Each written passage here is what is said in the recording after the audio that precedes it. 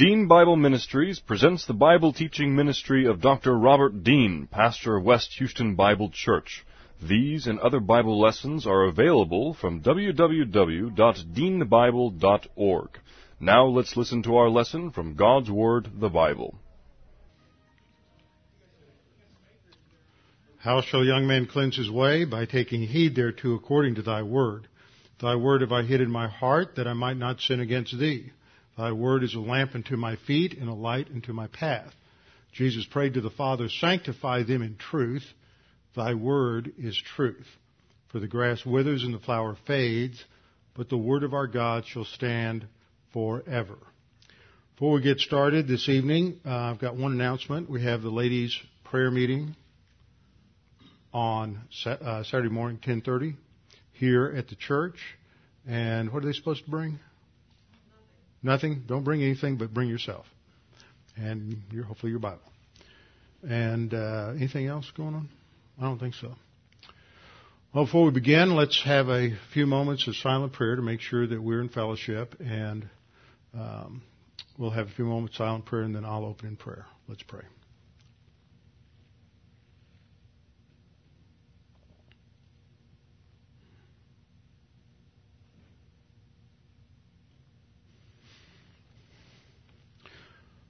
Father, sometimes we stand in awe as we study the complexity of the plan of salvation, all that was needed to have been accomplished at the cross, all that was done by you throughout the 4,000 years of human history leading up to that time that provided for the cross, that prepared for the cross and prepared the human race for knowledge about Jesus Christ and His person and work.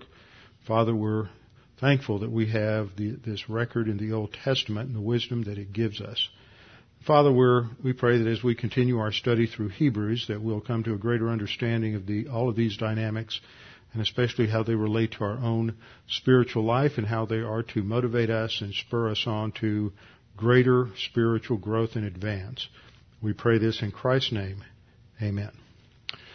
Okay, before we get started in Hebrews 10, I want to give you a little report on my trip this last week, quick trip to Washington, D.C. for the AIPAC conference. AIPAC,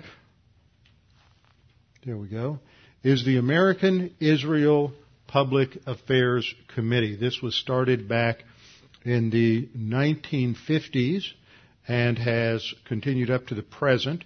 It is a registered lobby, and it's not affiliated with any political party. It is truly bipartisan, so at all their events, they have an equal number of Democrats and an equal number of Republicans.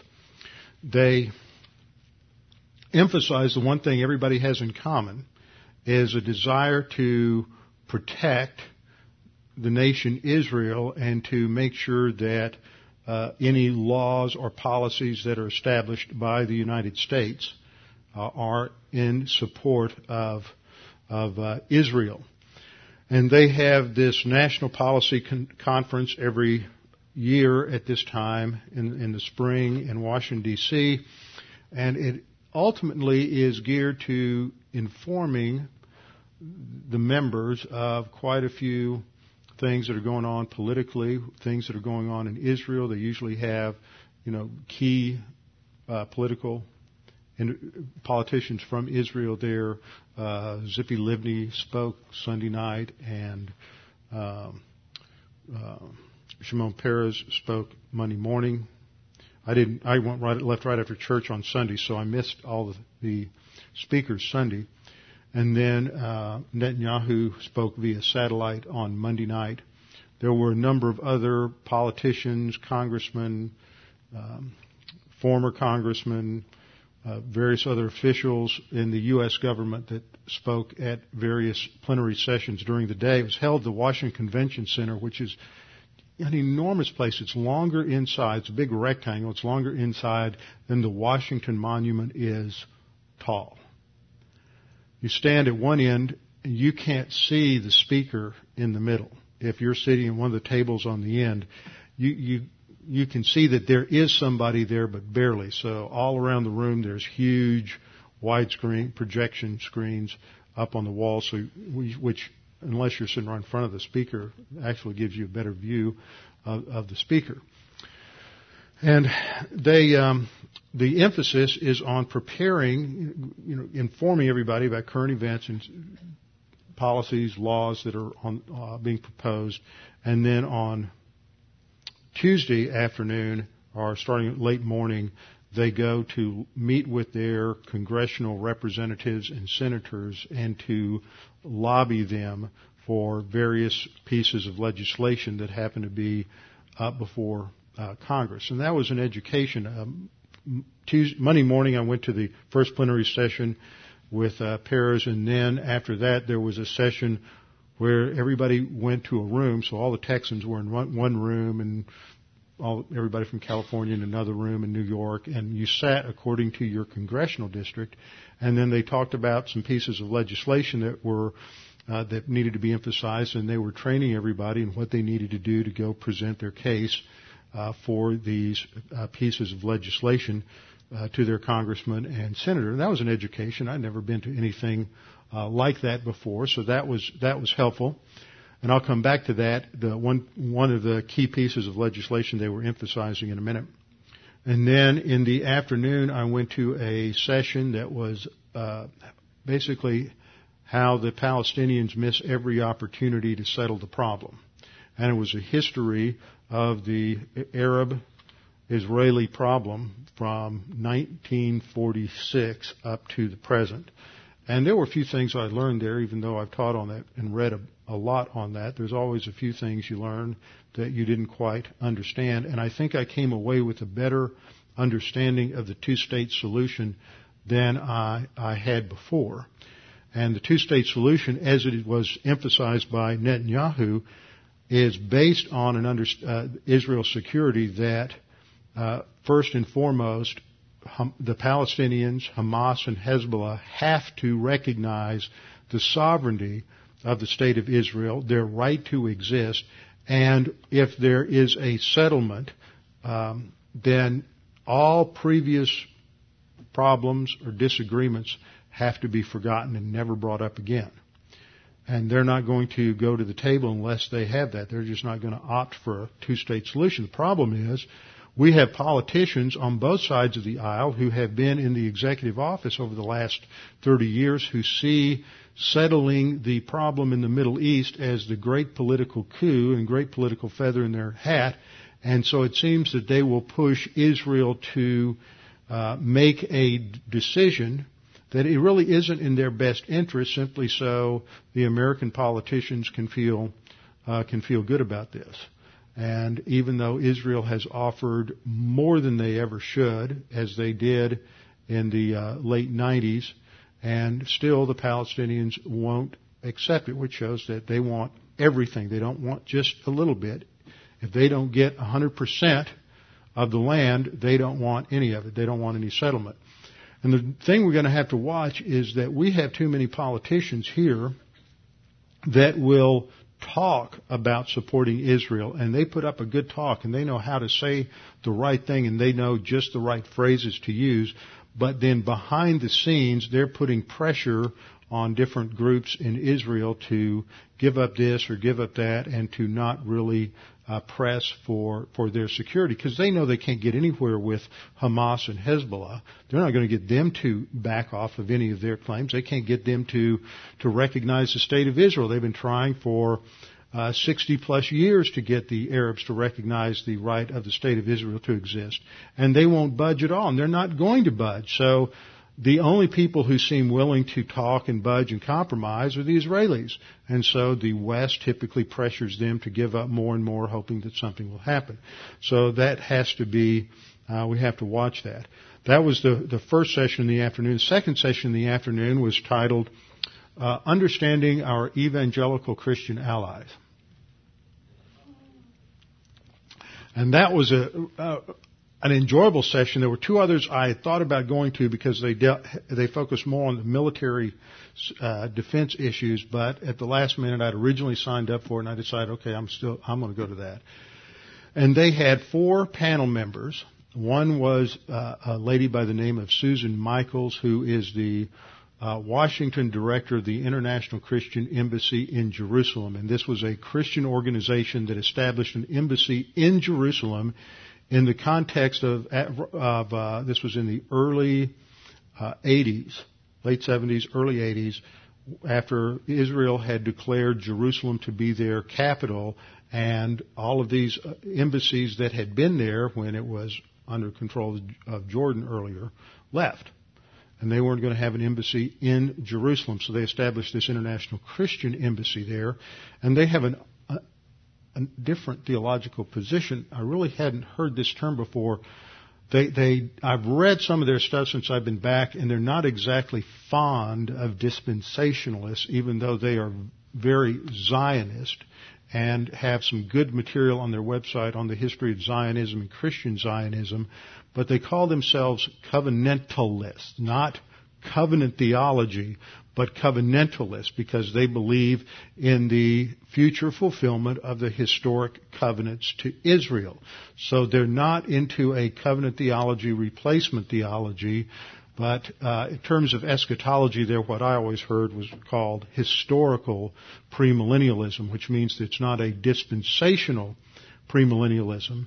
It's called historic premillennialism because they want to say this was the view of the early church, and they didn't have a defined view on dispensations. And when she spoke one time, she said something about dispensationalists, and my response, my thought was, well, you don't understand dispensationalism.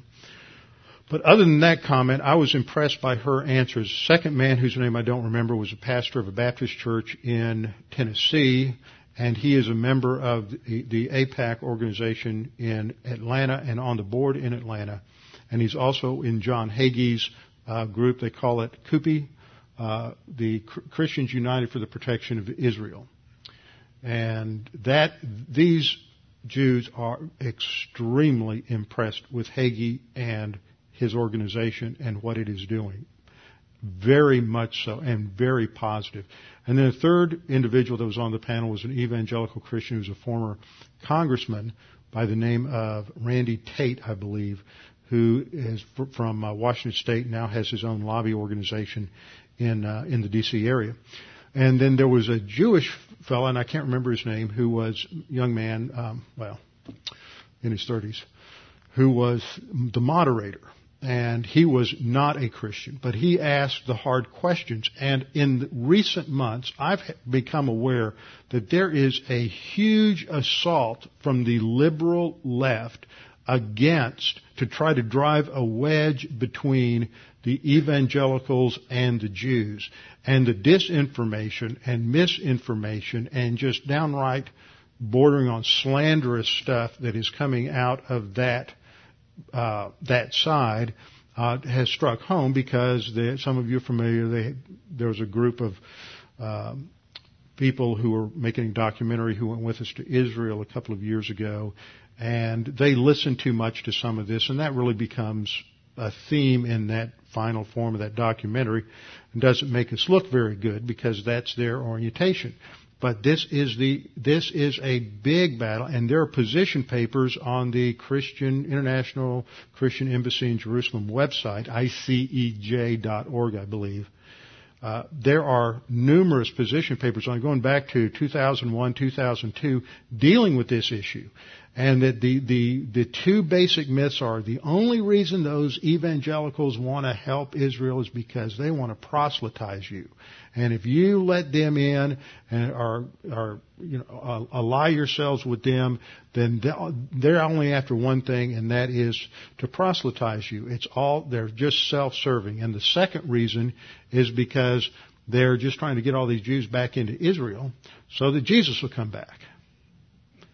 Neither of which is true. And the moderator brought up both of those questions to ask the panel, and both Susan Michaels and the Baptist pastor answered the questions very well. I was ready to stand up during the Q&A and make a few comments, but after they got through, I didn't need to add anything. They made it very clear that they don't know, and I don't know, any evangelical Christian who believes we can speed up the timing of Jesus' return by getting any Jews back to the land any faster. I mean, that's just not a motivation, and they both made it very clear that there are two basic reasons that evangelicals support Israel. And number one is, and this has been demonstrated in survey after survey after survey over the last 30 or 40 years, is because we believe that they are our ally as a democratic state in the Middle East. They're our only ally there, and therefore we need to support them. And the number two reason is Genesis 12:3. Those who bless Israel will be blessed. And as Susan Michaels made the point, she said, that's the hidden agenda. We just want blessing. And that brought out a lot of chuckles and laughs. So after, at the end of their session, they went through a lot of stuff. At the end of their session, they had a Q&A, and there were about 5 or 6 people at each of the two microphones. There were about 200 people in the room that came to hear this. And so there were 4 or 5 people at each microphone, and half of them were rabbis. And they were going to the microphone to turn and address all of their fellow Jews that were there, saying, you don't have anything to worry about these evangelicals. They love you. One rabbi said, I have never been so blessed. You really want to get blessing, you just go speak at some evangelical church, and they will treat you like royalty. They love you just because you're Jewish. And that's it. And another rabbi spoke about the fact that he had John Hagee speak at his synagogue, a synagogue of about 5,000 in downtown Los Angeles. And also another rabbi spoke of having been involved with 3 different events with Kupi, and how they were just tremendous, and how much they appreciated all of the evangelicals and their support. So that was good to hear, and it was an extremely encouraging and positive meeting. And then afterwards, a lot of people, more so than I've seen it at any other workshop, went forward to ask questions of the panelists. And I went up there because I wanted to find out who a couple of these people were. And they, one guy, a Jewish man from France with a heavy French accent, was asking Susan Michaels something. She briefly answered it, and then somebody else distracted her. And then I started giving him an answer and started explaining the parallel development of Christian Zionism and Jewish Zionism in the 19th century. Next thing I realized, I was giving a lecture to about 20 people.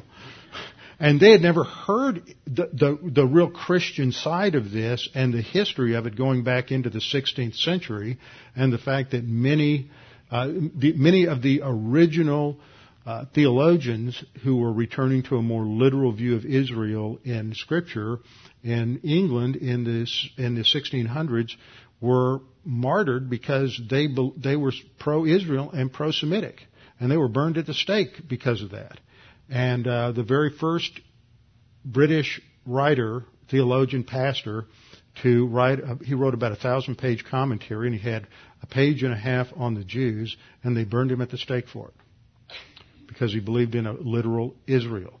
And so Christian Zionism has a rich heritage, and so that was a good opportunity to be there. And then I was there also with a friend of mine from Houston, who is on the board here, and he grabbed me when I was up there because he's personal friends with the moderator of the group, and said, we've got to have Robbie here next year speaking at this thing. He needs to be on the panel. So I'm just along for the ride of this. I don't know where this is headed, but I think it's something personally that I think is worth being involved in because of its relationship to Israel. The main piece of legislation that they're emphasizing is a bill that you can read about on the AIPAC website. It's just AIPAC, AIPAC.org or .com, and there's a lot of information up there, but it has to do with trying to deal with this guy and his problems. And the Iranians they're getting extremely close to having enriched uranium. In fact, in a worst case scenario, by this time next year, they will have produced enough uranium to produce a bomb.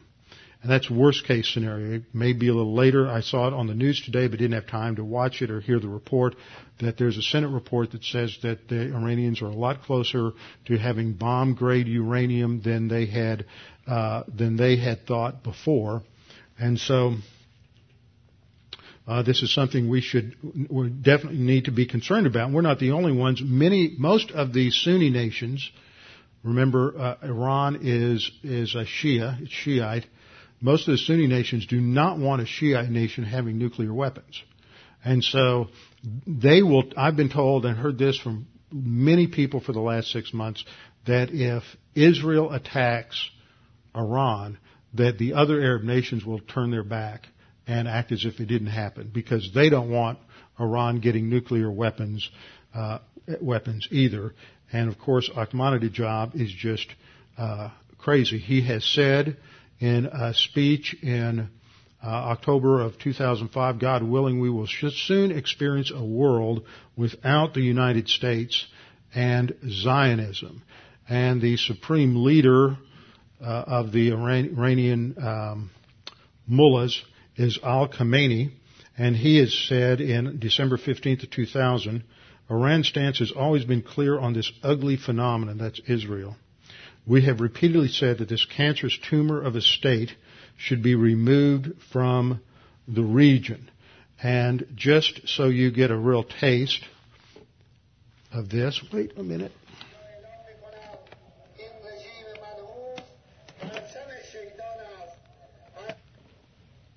You got that sound? I'll see if I can. You don't need to hear it. You can just read it.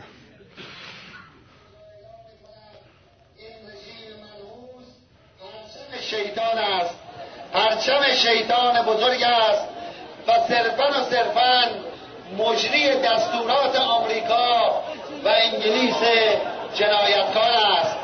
ما ببینیم از جنوبی ترین نقطه آمریکای جنوبی تا شرقی ترین نقطه آسیا همه ملت ها یک فریاد میزنند و همه اونها با پلاکارد و مشت‌های گره کرده فریاد میزنند مرگ بر اسرائیل.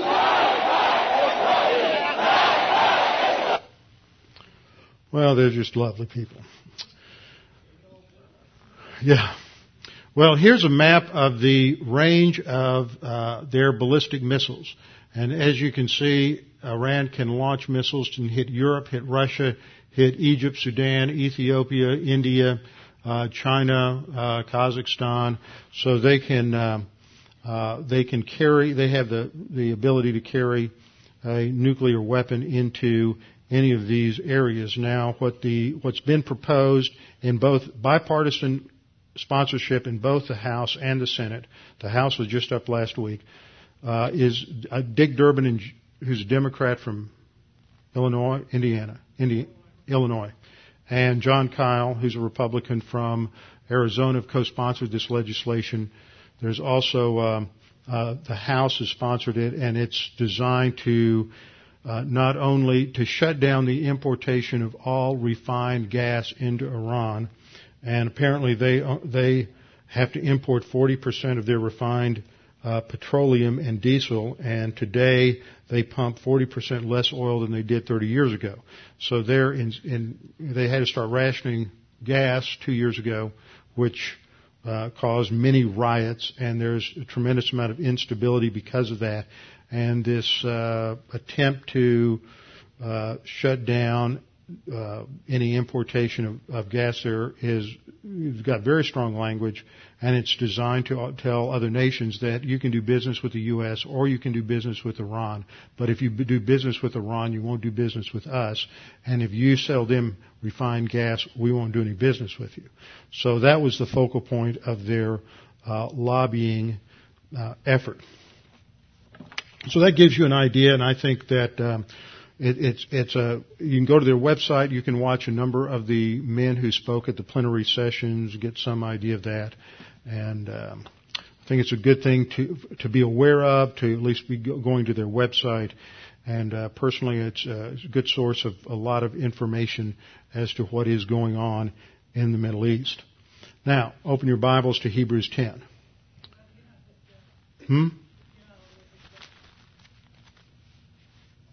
No, I'm just not clipped. Okay. All right. Open your Bibles to Hebrews chapter 10. We won't be there very long at all.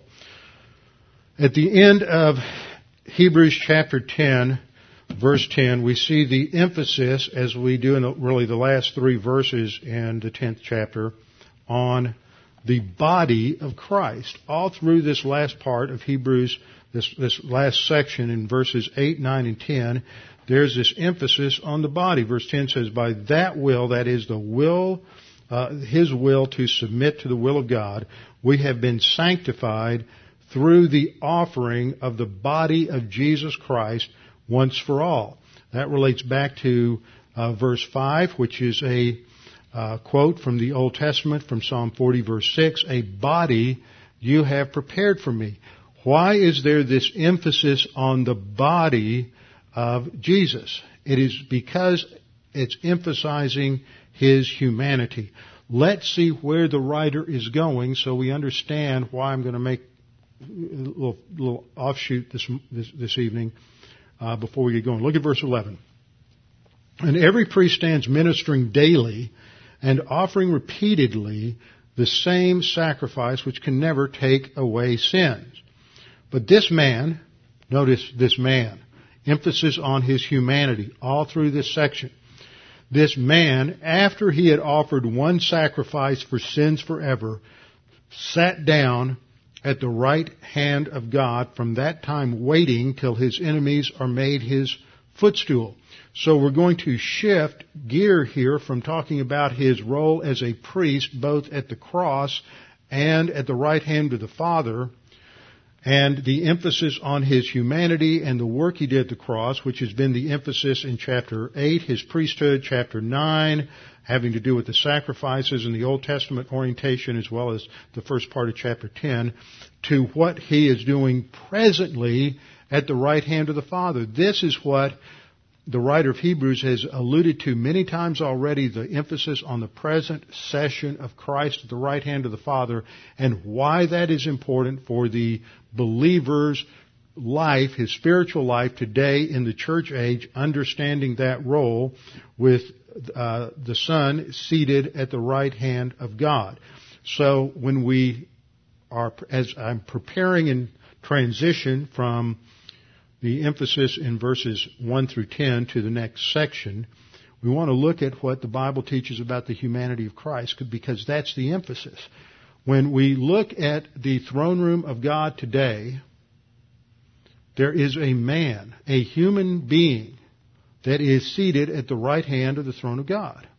And that is Jesus Christ, the second person of the Trinity, who took on humanity, became flesh, and dwelt among us, John says in John chapter 1.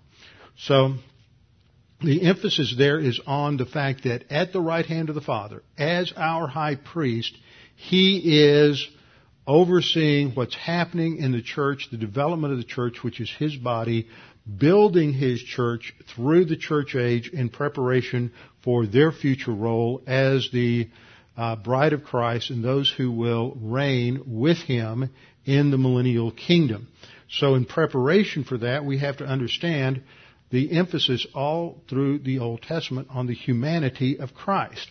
And it's important to understand this because you never know what kind of question you're going to be asked. Like I was asked at 11:30 p.m. last Wednesday night, which is a great time to get a question like this, is why does God make such a big deal about Israel in the Bible? And so I answered that. And it's pretty much what I'm covering tonight, except we'll do it in a little more detail. But people don't understand this. This is really important to understand and trace this flow through the Old Testament. Genesis chapter 3 is where we have the fall of man. Adam sins. He is the representative of the human race, and in his sin, and because of his sin, all of his descendants will die spiritually and come under that same penalty. Adam's sin didn't just affect him, it affects all of his descendants. But Eve's sin would only have affected her. We don't know what would have happened then, and we can't get involved in a lot of hypothetical what-if history, but he was the designated leader, and his was the sin that caused the fall of the human race, and it is in Adam that all die, not in Eve that all die. And so it's important to understand the role of the man in the fall. But the woman has a unique role and place in the plan of redemption, because it is through the woman, according to Genesis 3:15, that the Redeemer is going to come. And so we have this statement made in Genesis 3:15 when God has come to speak to Adam and Eve and recognize and expose the fact that they have sinned, that things have changed, that they're spiritually dead. And now he begins to outline, in verse 14, begins to outline the consequences of that sin. And in verses 14 and 15, he addresses the serpent, and he says, I will put enmity between you and the woman, and between your seed and her seed. He shall bruise you on the head, and you shall bruise him on the heel. Now the key word in this passage is seed. And that is a word that has to be traced through the Old Testament, because that shows what God is doing in preparing for the redemption of the human race. So he begins by saying, I will put enmity, and that word means hostility or antagonism or hatred. There's a state of war that exists between you, the serpent, which we know from Revelation 12:9 is the devil, Satan, the red dragon of Revelation chapter 12. He is the arch enemy of God and every believer. And there is a state of war that exists between the devil and the woman. And between your seed, that is the seed of the serpent, and her seed. Now what strikes you as being a little odd here is the use of that word seed. It's not the first time the word has appeared in Genesis. It occurred in a botanical context back in Genesis chapter 1 when it talks about how the plants will propagate themselves in terms of their own seed. But here it is the first time it's used in reference to human beings. The word is used 224 times in the Old Testament, usually for plants and fruits. But it's also used in a number of contexts for the male semen, in procreation context, or for the line of descent or descendants. Now the odd thing is that here it speaks of the seed of the woman. Now in basic procreation biology, the male produces the seed and the female produces the egg. So as soon as you read the seed of the woman, there ought to be at least one raised eyebrow about what's that all about, because that's not how it normally works. That's an odd phrase, and it should get our attention. And there is a vague and veiled allusion here to, of course, the virgin birth, that the woman will give birth without need of male involvement. So it's going to come through the seed of the woman. And there speaks of this perpetual conflict, state of war between Satan and the seed. We see that specifically in Revelation, our studies on Revelation chapter 12, the ages-long war between Satan and Israel. And then we have the promise, he shall bruise you, he being the seed of the woman, shall bruise you, the seed of the serpent, on the head. That is understood to be a fatal wound. The word there that is used for bruise is the Hebrew word shuf, which means to bruise or to crush.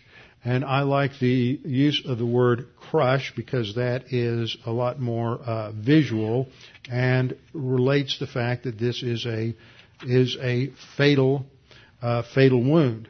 It's interesting how you have the bruising on the head is seen as fatal because it's a head wound, and the bruising on the heel is seen as something different. Even though the same word is used, it does have a range of meanings. So you could translate the first use as crush, and the second one is bruise, which would also bring out the difference that the first event is very very strong and powerful, and using the word crush is very visual as well. And bruising him on the heel shows that it's not quite as violent and quite as final. The Greek in the Septuagint translated this word with the Greek word tereo, which means to watch or to guard, and I find that to be a very kind of an odd use of that particular word. But when Jerome translated this into the Vulgate, into Latin, he recognized the nuances here, and he translated the first word with a Latin word conterere, meaning to crush, and he translated the second word with incidere, which means to lie in wait, to ambush, to set up a trap.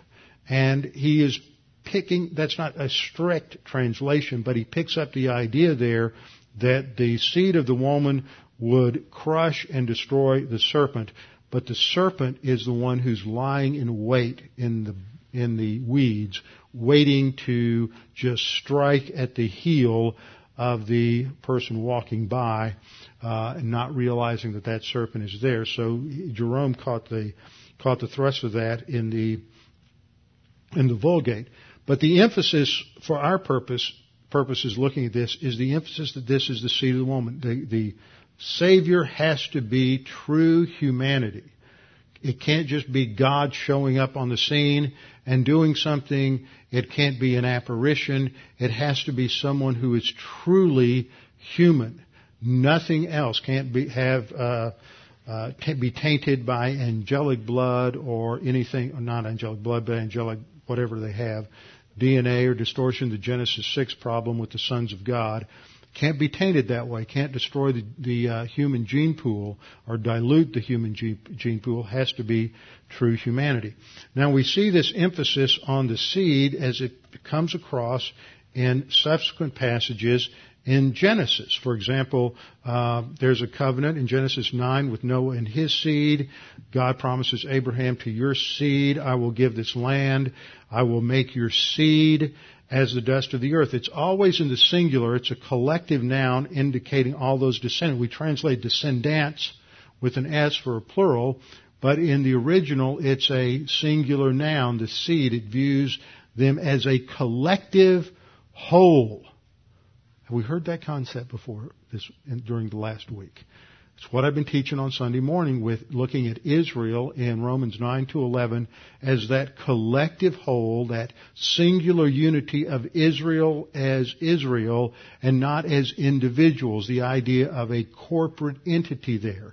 That's what's included in this concept of seed. I will establish my covenant between me and you and your seed after you in their generations for an everlasting covenant to be God to you and your descendants after you. I think I duplicated that slide. Genesis 12:3. God said to Abraham, I will bless those who bless you, and the one who curses you I will curse, and in you all the families of the earth will be blessed. So this continues the idea of the seed into the subsequent generation. The seed from Adam to Abraham could literally come from anyone in the human race. But after the judgment of the flood, and after the judgment at the Tower of Babel, God decides He's going to limit things a little bit, and instead of working with the mass of humanity, which just seems to constantly be in rebellion, He is going to choose one individual, and He's going to work through that individual and his descendants. And God chose Abraham, elected him, in full consciousness of all the ways the Jews would fail down through history and disobey Him, and the fact that they would be hard-headed and stubborn and stiff-necked and rebellious. Yet God knew that through them and their ethnic characteristics, God would be able to teach and illustrate things about His grace that He couldn't do with anybody else. So there is a a reason that God chose. There are reasons, let's say, that God chose Abraham. We don't know what they all were. We don't need to know what they all were. But it also helps us to understand the whole concept of election. That it's a corporate election. And that God is working through that corporate entity. And I think there's a parallel between the corporate entity of Israel and the corporate entity of the church.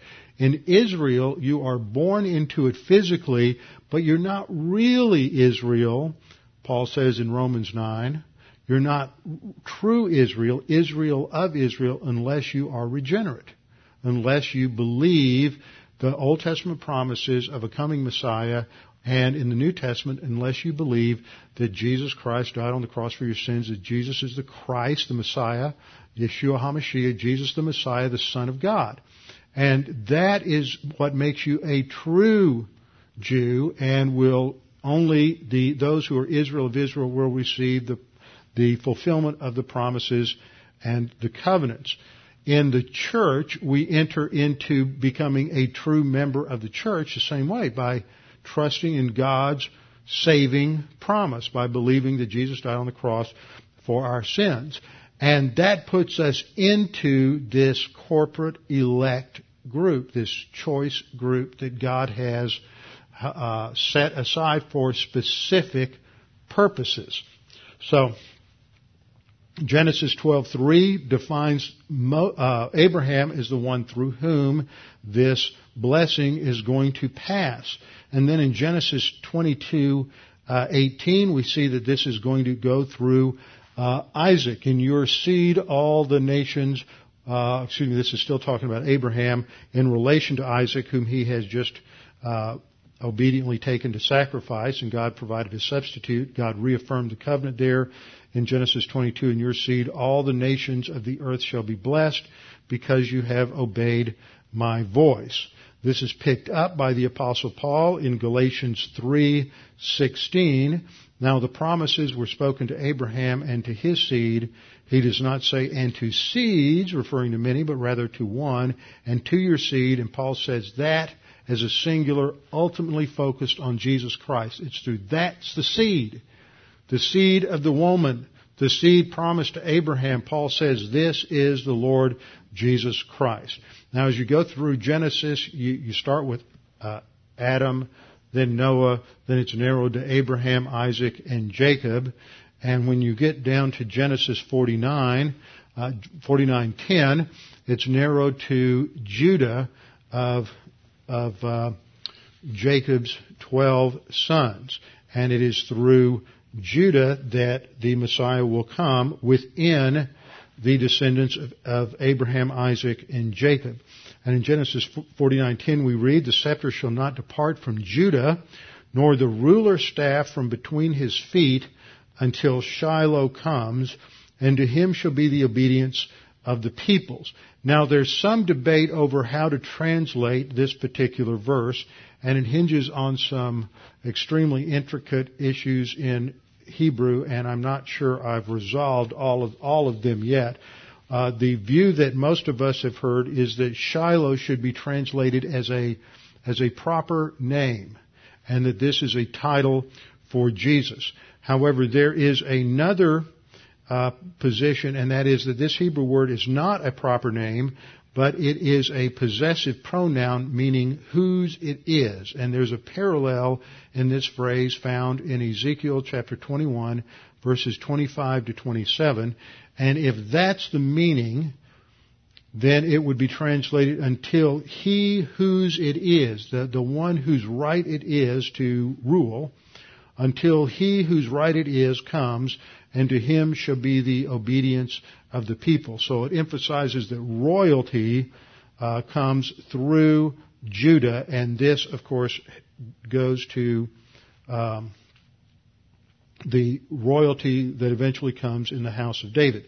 Again, it's true humanity all the way through these passages.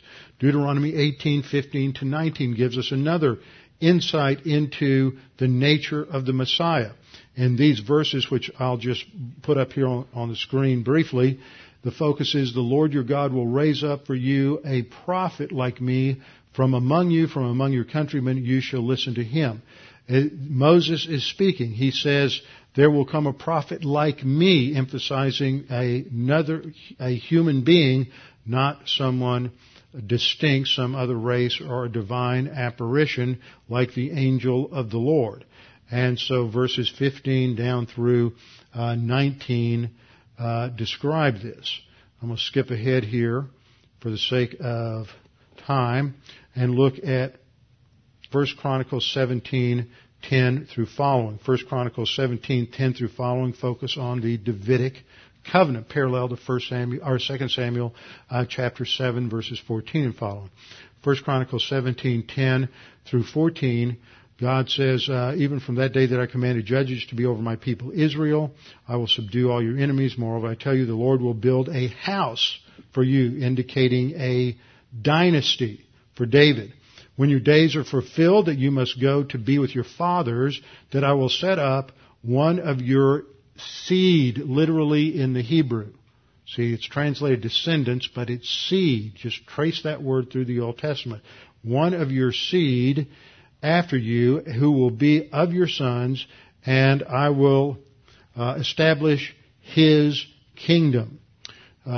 He shall build for me a house, and I will establish his throne forever. Obviously, that can't talk about Solomon, because Solomon's a human, doesn't live forever. And so it's alluding to someone greater than Solomon.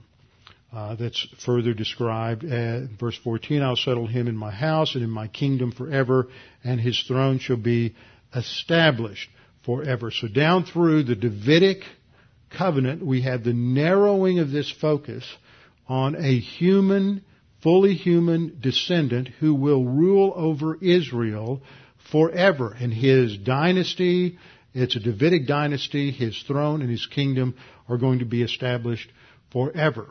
But there's something unique about this promised king, this promised deliverer, and this comes out in the next two passages that I want us to talk about, and that's Isaiah 7:14 and Isaiah 9:6. So I want you to turn in your Bibles to Isaiah chapter 7. This is such a great prophecy. There's no wonder this is one of the favorite prophecies that have often been quoted, cited, and gone to show who Jesus is and the uniqueness of his person and the uniqueness of his birth. And it is a well-known and familiar verse. Therefore the Lord himself will give you a sign. Behold, a virgin will be with child and bear a son, and she will call his name Emmanuel. Now, some of you are old enough to remember the controversy that splattered all over Christianity back in the 1950s. For others of you, that's just ancient history. But in the 1950s, there was a new translation that came out that was in the sort of stream of the history of the King James Version, English translation, called the Revised Standard Version. And they put in charge of the Revised Standard Version several committees, but most of the translators were of a liberal Protestant persuasion theologically. And you can't separate your theological presuppositions from how you translate the text. I couldn't, nobody can.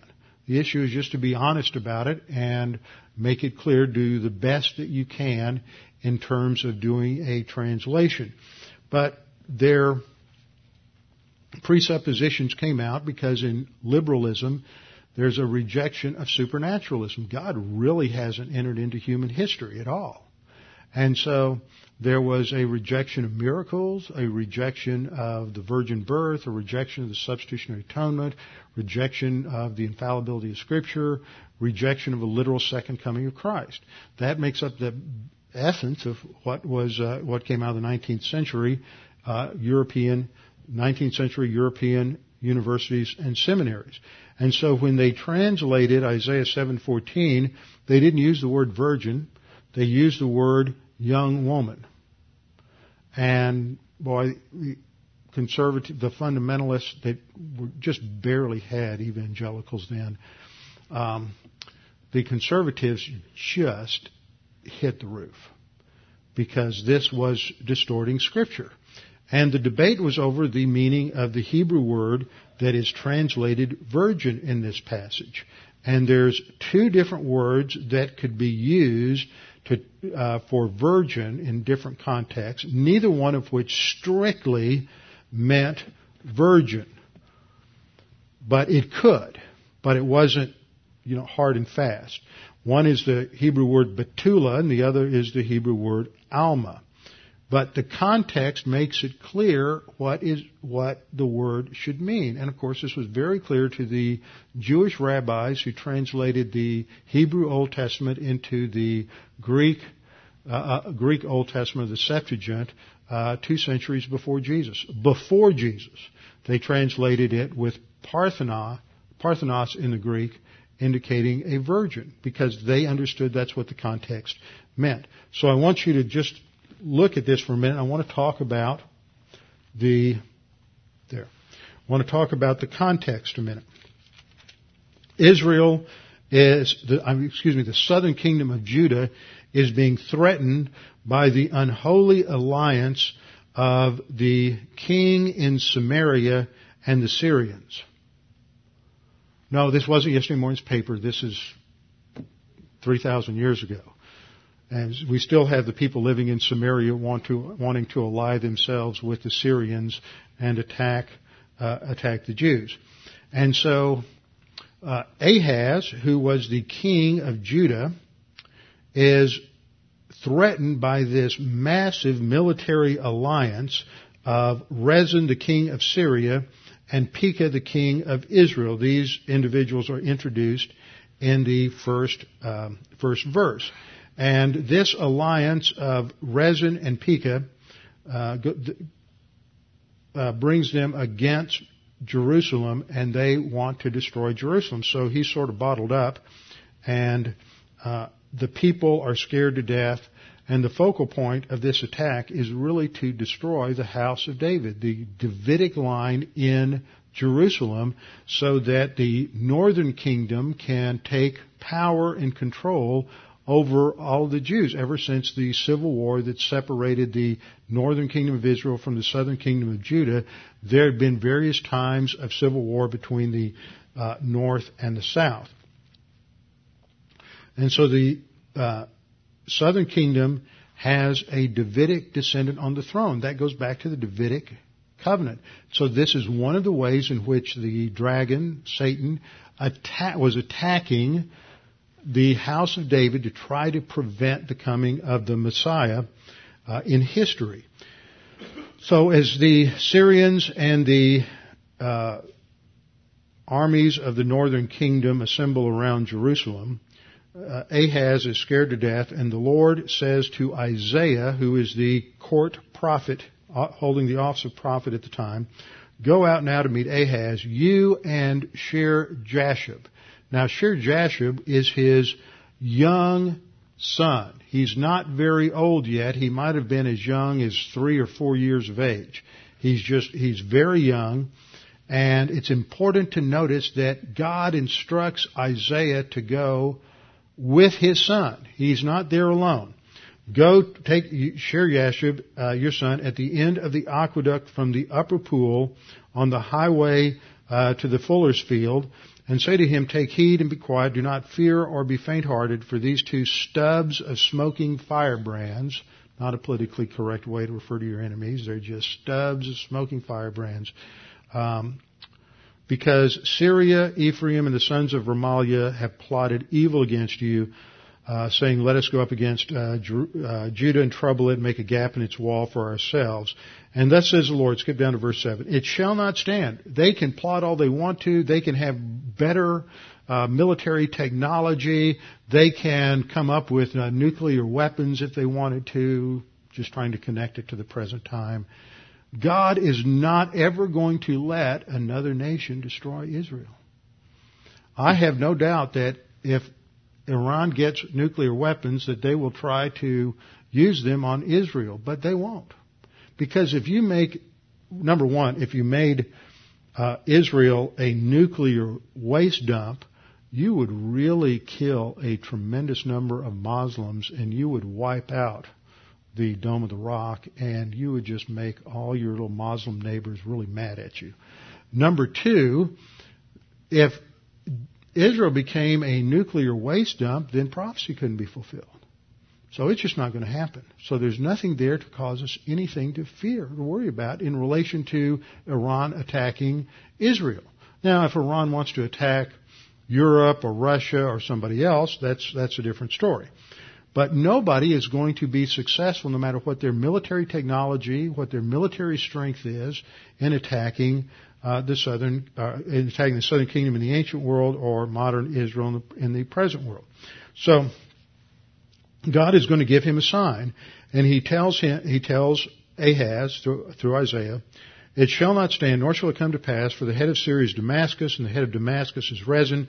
Within 65 years, Ephraim, the northern kingdom, will be broken." That's what happened when the Assyrians wiped out the northern kingdom in 722 BC.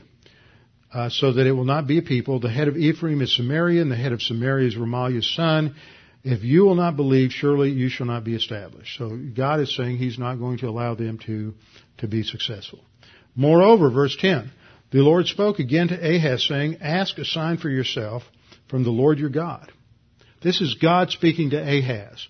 Ask for a sign to confirm the message that I've just given you, so that you have an empirical verification. It's not just some mystical message. But Ahaz, in his false humility in verse 12 says, "I will not ask, nor will I test the Lord." Wait a minute, the Lord just said to do it, so by not asking for it, you're insulting God and disobeying him. Then verse 13, then he said, now I've got New King James, it has he as a lowercase. This isn't the Lord talking, this is Isaiah talking in verse 13. So you have to make sure you understand who's speaking. He's speaking the word of the Lord. He says, "Hear now," what? "O house of David." Who's he talking to? Ahaz? Or the collective, corporate descendants of David? That's who he's talking to. He's talking to the dynasty. He's not talking to Ahaz as an individual. He's talking to the dynasty, and there is a shift in the pronouns here.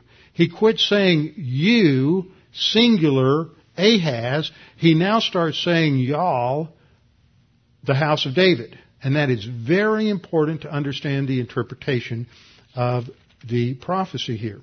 It says, Isaiah says, "Hear now, O house of David." That's the problem, is the house of David is under assault from the enemies. They want to wipe it out. And he says, God said through Isaiah, "Is it a small thing for you to weary men, but will you weary my God also?" See, Ahaz, you're representing the house of David right now, but your arrogance is wearying. I asked you to give me a sign, and you just sit there in your pseudo humility and say you're not going to give me a sign. Verse 14, "Therefore the Lord himself will give you a sign." You, plural. Not you, Ahaz, you, the house of David. "Behold, the virgin." Alma. It's understood which virgin he's talking about. We know he's talking about a virgin because of the way the word Alma is used in various passages in the Old Testament. That it is clearly distinct from other Hebrew words that are used to refer to a young woman. When it is used when the other word Betula is used, it usually means a virgin, but of any age. But there's a couple of times when Betula does not mean a virgin. For example, in Joel 1:8, it's used of a young widow who had been married but had lost her husband. So, of course, she is not a virgin. Since the word Betula does not always mean a virgin, it often has a secondary explanatory clause to make sure you understand that in the context it's talking about a virgin. But Alma is used in 6 passages, other passages in the New Testament. And in none of those passages is it used of a married woman. It's always used of an unmarried woman. And when you recognize the fact that it's no great sign or miracle for a non-virgin to conceive and give birth, and this is supposed to be a miraculous sign, then you have to understand that it must be talking about a virgin. Otherwise, if it's not talking about a virgin, it's just an everyday event. So it should be translated virgin. Behold, the virgin shall conceive and bear a son, and shall call his name Emmanuel. So it's a normal human birth. In the birth aspect, it's normal, not in the conception aspect, because it is a virgin conception. But the 9-month development in the womb and then the birth are normal. And his name will be called Emmanuel, which means God with us. So at this point, it becomes clearer. It's already been made clear, but it becomes even more clear that we're dealing with God in the flesh, an incarnation. Now, Isaiah 7 and Isaiah 8, 9, and 11 all fit together in the context. In Isaiah chapter 7, Emmanuel is to be born, future tense. In chapter 9, Emmanuel is born, and we read about this in Isaiah 9, 6, and 7. A child will be born to us, a son given to us. The government will rest on his shoulders. His name will be called Wonderful Counselor, Mighty God, Eternal Father, which literally means Father of eternity. It's not calling the Messiah the Father. The Hebrew reads Father of eternity, meaning he has eternity as a characteristic. And Prince of Peace. There will be no end to the increase of his government or of peace on the throne of David and over his kingdom. So it connects it to the Davidic promise. So he's going to establish the kingdom as a genuine human. So Isaiah 7 announces the virgin conception and birth as a sign. Isaiah 9, Emmanuel is born. He's called all of these titles. Then in chapter 11, the Emmanuel is pictured as reigning and ruling. So these chapters at the heart of the prophecy of Isaiah emphasize the future career of Emmanuel. So the point in all of this is that once again it's emphasized that this is a human. Then, when we get into the New Testament, at the time of his birth, there are numerous passages that emphasize the fact that he has a true body. Now, I can go through a lot of passages, but I just want to point out a couple of them. Matthew 26:12. This is when the woman comes in and she pours perfume on his body to prepare him, to anoint him for burial. But it's on his body. He has a genuine human body with human functions, as seen in various passages that talk about Jesus eating even after the resurrection. In a resurrection body. He goes down to the Sea of Galilee. Peter and the guys are out there fishing because they got tired of waiting for him, and he has a little episode where they've been fishing all night and haven't caught anything, so he says, cast your net on the other side. And there's a weird refractory thing I've just learned about that happens in the Sea of Galilee, where if you're at the right angle, you can see fish under the water, but you've got to be the light's got to be right. But it was well known. Jesus is standing there, says, "There the fish are." And they brought in more than they could handle, and then they come in. And he cooks breakfast for them, and they eat. And he eats, even his resurrection body. He has a physical human body. He dies physically when he dies on the cross for our sins. He's circumcised, Luke 2:21. And even in resurrection body, they can touch him and they can feel him. They can feel the nail prints. John says this in 1 John 1. We saw him and touched him, and we felt him, and he was real. And so that's the emphasis on his physical body. John 2:21, he was speaking of the temple of his body. So when we get into Hebrews, there's this emphasis on His body, His humanity. He had to die as our substitute, so He had to be true humanity. And that body that He had was perfectly designed by God to reveal God Himself through the flesh. And so we end in verse 10 that it is through the offering of the body of Jesus Christ that we have a complete salvation. But it is that resurrection body that is going to go with Him through the heavens in the ascension to the right hand of the Father and sit at the right hand of the Father in the present session. And that becomes the focus in the rest of the chapter, which sets the stage for one of the strongest warning sections in the Epistle to the Hebrews. And all the warning sections, as I pointed out, are designed to stimulate us and to motivate us to live in obedience to the Lord and to grow spiritually in preparation for the future. And that if we don't, there will be spiritual consequences both in time and in eternity. So we'll come back next time and start up in verse 11 as we go into the next part of chapter 10. Father, we thank You for this time together tonight. We pray that You challenge us with what we're studying, challenge us with Your Word, and that we might be stimulated by Your Word to press on to spiritual maturity. We pray this in Christ's name. Amen.